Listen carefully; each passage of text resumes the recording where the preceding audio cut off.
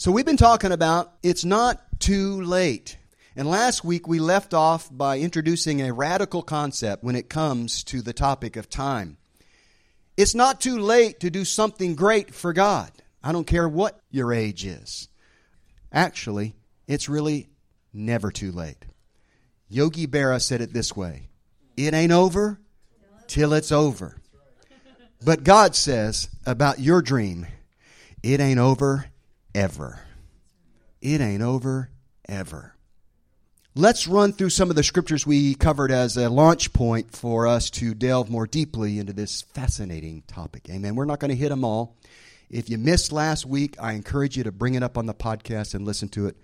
It encouraged me. I listened to it in preparation for part 2 and thought, that guy's good. Amen. Praise the Lord.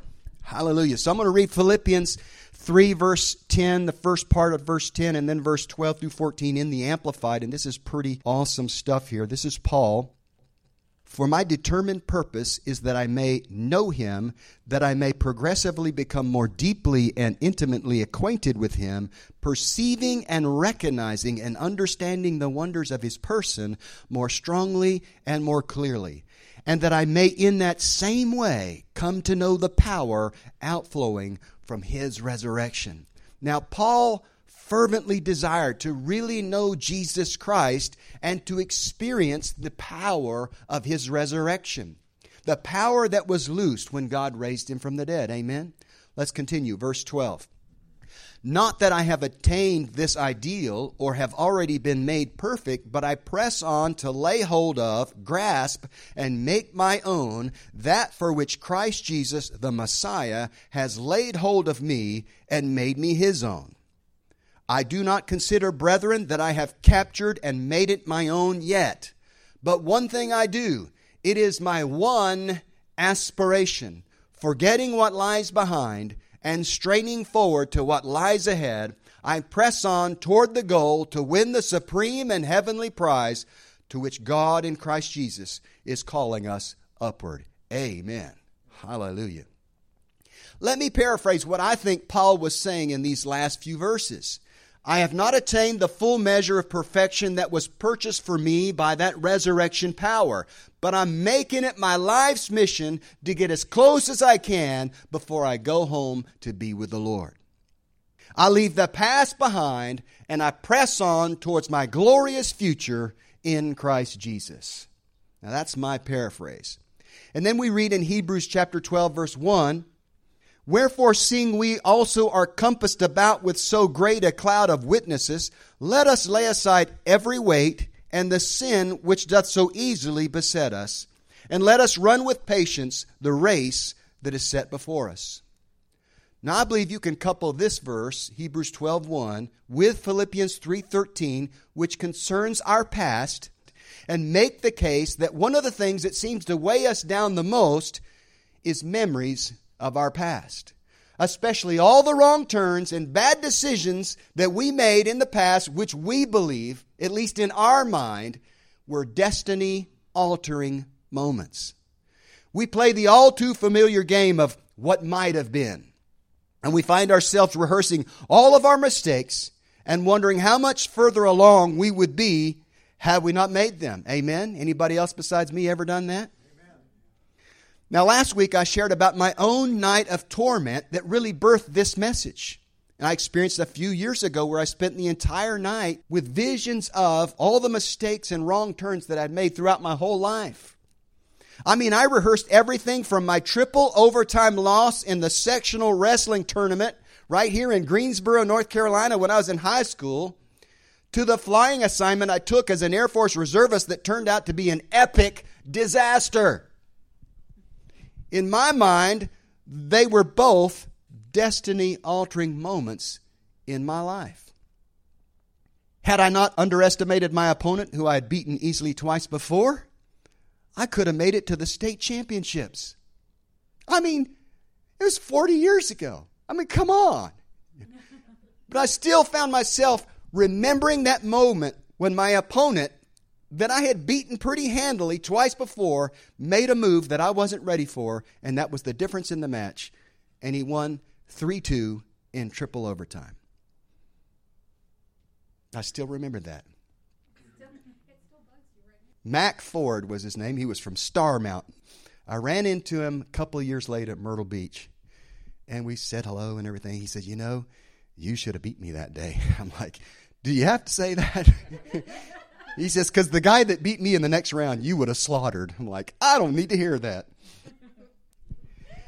So concerning my Air Force assignment, had I not volunteered for that flying assignment in Mississippi, I might have flown for NASA and had a real shot at the astronaut program. After all, just months before, I was one of 3 pilots interviewed out of 60 for a NASA research pilot position at the NASA Glenn Research Center in Cleveland. I didn't get the job, but I got impatient, and I tried to make things happen myself. How many know that's a recipe for disaster? Anyway, as I testified last week, at the end of that torture-filled night, the Lord really had had enough, and He spoke to me in a powerful, powerful way. He gave me a word of encouragement, and I believe that word applies to me, but also to everyone here this morning. And I'm going to read it to you. I've got it here verbatim. He said, everything you have lost in your past, whether due to mistakes that you made, injustices that were done to you by others, or circumstances beyond your control, can and will be restored in your future if you will run the race that I called you to run and not look back. That's some pretty good advice. How could the Lord say such a thing? Doesn't He know how much time passed? Doesn't He realize how egregious my mistakes were? Well, I tell you how the Lord can say such a thing. Because God had a calling for me and you before the creation of the universe, and the gifts and talents that go with that calling are irrevocable. Amen. They are irrevocable. If you're not familiar with that $25 word, it means they can't be taken away from you. He will never take away the gifts and callings that He's given unto you, no matter how many times you blow it or how many mistakes you made. There's always a second, third, fourth, fifth, and sixth, and so on chance. Amen? 2 Timothy 1:9, New King James Version. This is a mind blower. It says, God who has saved us and called us with a holy calling, not according to our works, but according to His own purpose and grace, which was given to us in Christ Jesus before time began. Now, if you know anything about the universe, even the astrophysicists will tell you that time began when matter was created. When the universe was created, that's when time began. But the Bible says that you had a gift and a calling set aside for you by Jesus Himself, who back then was the pre-incarnate Word, that He had for you before you were even conceived in your mother's womb, and even before the universe was created. Isn't that heavy? Heavy. Marty, does that mean there's some type of gravitational anomaly here? Heavy? Marty! Right. Romans 11:29 in the Amplified. For God's gifts and His call are irrevocable. Listen to this. He never withdraws them once they are given, and He does not change His mind about those to whom He gives His grace or to whom He sends His call. He's not going to change His mind. Why should you? Forget the past and press on into your future. Amen. Remember this mind-blowing scripture passage, Ephesians 3:20 and 21? Now, I got a version up here that's a mix of the KJV, the Amplified, and a literal rendering. Verse 20 is the KJV, and then I switched to the Amplified, and then 21 is a literal rendering of the verse. So let's read it. Now unto Him that is able to do exceeding abundantly, the Amplified says super abundantly. Listen to this. Get a handle on this. Far over and above all that we dare ask or think, infinitely beyond our highest prayers, desires, thoughts, hopes, or dreams, according to the power that worketh in us. Whew, glory. Unto Him be glory in the church and in Christ Jesus throughout all generations, time without end. Amen. Now, preachers say this all the time, and I beg to differ, but there is time in heaven.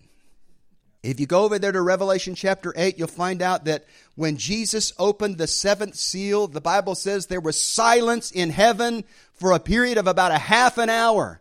So there is some kind of time in heaven, and there will be time in heaven forever, because once you create a place, time exists, because there had to be a time that the place was created, and time is the construct upon which cause and effect rest. A lot of people forget that heaven was a created place. This physical universe was created by God, but also heaven, planet heaven, and the city that sits on the north side of that planet was created by God. And it exists in a realm of time, albeit different from ours. It is a realm of time. But the thing I want you to see here in verse 21 is unto him be glory. Unto who? Unto him be glory. The one who's able to do all these fantastic things according to the power of God that's working in us. Unto him be glory in the church, in you and me, and in Christ Jesus throughout all generations, time without end. That means no generation, nobody gets left out. Every generation of believers can lay hold of this promise. And there will be time without end, and whether you realize it or not, there is plenty of time to fulfill your calling. I don't care if you're 75, 85, 100 years old. There's plenty of time to fulfill your calling. Praise God. Hebrews 1:3 in the Amplified makes it clear that God was the author of space and time. And if God was the author of time, how can time stop God from fulfilling what He Himself has authored in your life? That's profound. I think I need to read that again. If God was the author of time, how can time stop God from fulfilling what He Himself has authored in your life? It's a question that answers itself. Time can't stop God from fulfilling what God has authored in your life. Just trust in His ability to bring those gifts and callings forth, no matter where you are in your walk with Him. Let me wax scientific for a minute. Your life, whether you realize it or not, is a continuum. Your life is a one-way continuum. That's a scientific way of saying that once it has begun, there will be no end to it. You had a beginning, but you will never, ever have an ending. God is the only one who's eternal because He existed before and He'll exist forever. But we had a beginning. We're kind of like God, but we're not like God in the eternal sense. We're like God in the sense that we have no ending, but we did have a beginning.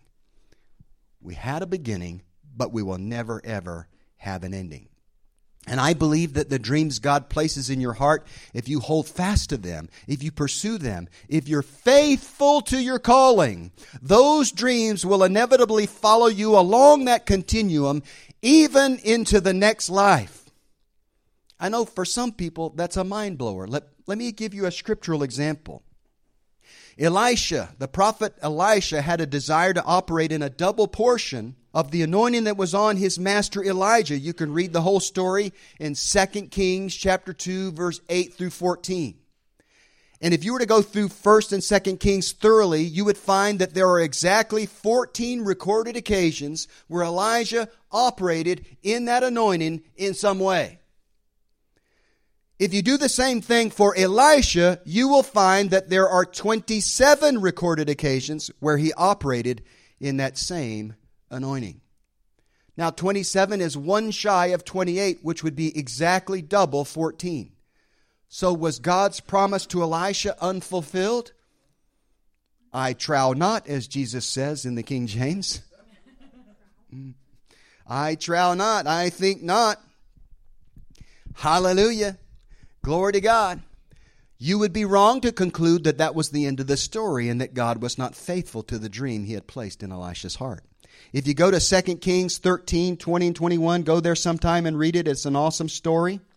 It describes the story of a burial detail that occurred sometime after Elisha's death.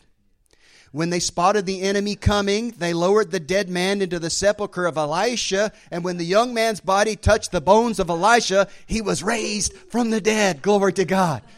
Now this is a tangent, but I got to go there. I used to tell the Bible students, this illustrates the principle of the anointing, the 2 T's. The anointing is tangible and it is transferable. It's tangible. It can be felt. It can be experienced. But it's also transferable. Somehow it can transfer from body to body, but also from inanimate object to inanimate object. I don't understand it. I just believe it. But in this case, consider this miracle. Elisha's bones are in the grave. He is in the bosom of Abraham, his father, and his body produces a miracle because of the anointing that was still resident on his bones.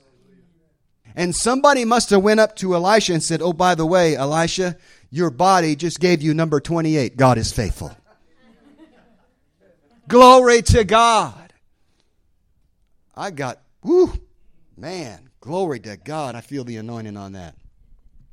God is faithful. Evidently, his dream followed him along that continuum, that time continuum, that one-way continuum, even after he died, even after he had passed from this life to the next. I tell you what, that gives me a lot of hope because I got some big dreams. What if your dreams are too big for this life? What do you mean? Well, consider the man in the Middle Ages who dreamed of flying to the moon. Now, other than some supernatural way to get there, they didn't have the technology or the know-how, or they didn't even believe it was possible to do such a thing. But we have the technology today to do that. When I was a young man, this is a dream that I've had in my heart since I was about 7 years old. I dreamed that I would fly to the stars. Now you say, Brother Scott, it's time that you left that dream behind. That's a little immature, you know. Listen, I may not have made it into the astronaut corps, but one way or another, I'm going to fly in space. Whether I go technologically or he takes me there himself, it's going to happen and it's going to be special because it's a desire that he planted in my heart. Maybe there's something for me in the next life where they will have the technology to go to the stars. That's a whole interesting thought pattern that I can't go into this morning. Amen. But I did write a book about that. Some Dreams Follow. It's about a guy that was an A-10 pilot. Didn't make it into the astronaut program, but because he was faithful to his calling in the next life, in the millennial reign, he led the first Starship expedition to the Alpha Centauri system in the book. Amen. It's good to speculate, but listen, I think we have no idea. It's infinitely beyond our ability to conceive the way that God can fulfill the dreams that he put in your heart. We just don't know. Don't limit him. Don't limit him by method. Don't limit him by space. Don't limit him by time. Amen. Hallelujah. Glory to God. So what about aborted babies? If what you say is true, Brother Scott, that means that the millions of babies that have been slaughtered in their mother's wombs will still be able to fulfill their destiny and walk in their God-given gifts and callings. It'll just happen for them in the next life. What about long-term prisoners? The prisoner who will spend his entire life incarcerated. Can he use his God-given gifts and callings with his circumstances being what they are? Well, he can within the confines of that prison, amen. But there will be opportunity for him, if he's faithful in that prison, to carry it on into the next life. I'm convinced. Because the gifts and callings of God are irrevocable. Even when you go to heaven to get trained to come back here and rule and reign during the millennial reign of Christ, your gifts and callings will be used. I like to put it this way. Right now, whether you realize it or not, you're writing your resume for what you'll do in the millennial reign. It's according to how faithful you are to run the race that God has given you in this life. And you'll get your dream assignment if you're faithful to your calling in this life. Amen. Hallelujah. So let me wrap this up by making the following statement. It doesn't matter how soon you think Jesus is coming back, by the way. It doesn't matter whether you believe Jesus is coming back in our lifetime or not. It does not absolve you of your responsibility to run your race and to do what God has called you to do in this life. Too many people have an escape mentality. They got their backpack on and they're ready for the rapture. And my word to them is this: Drop your backpack and put on your crown and rule and reign. In Jesus' name. You don't have to wait for the millennium to rule and reign for Christ in Him. Amen? The parable of the talents in Matthew 25 and companion parable in Luke 19 make it clear that you will be rewarded for your faithfulness with assignments, authority, and responsibilities during the millennial reign of Christ. Be thou over 2 cities. Be thou over 5 cities. What do you think that's talking about? That's talking about a realm of authority. And as I said before, your assignment will be based on how faithful you were to use the gifts and talents that the Lord has given unto you in this life. That's why it's so important to run your race now, because now is not the end. Even when you go to be with Jesus for 7 years of training, if the rapture happens in our lifetime, we'll be there for 7 years, and then we're coming back here. Now, I believe that Jesus is coming back soon. But as I said before, drop your backpack and put on your crown. Here's the key to running your race in these last days. Live your life like He's coming back tomorrow. But plan your life like He's not coming back for 100 years. That way you'll always be ready, and when He comes for you, He will find you running your race. Whether we're taken out of here in the rapture or whether we leave this body temporarily, either way, we're all going to be with Jesus in the city of God, and our life will continue. We will receive our new bodies. We'll come back to earth to rule and reign with Jesus for 1,000 years. And after that, we'll live on. And one of the reasons that God will be able to do infinitely beyond our highest prayers, desires, thoughts, hopes, or dreams in ways that are currently beyond our imagination is because there will be no shortage of days or ways for you and God to get it done. Amen. Amen. We believe in God the Father. We believe in Jesus Christ. We believe in the Holy Spirit, and He's given us new life. We believe in the crucifixion. We believe that He conquered death. We believe in the resurrection, and He's coming back again. We believe.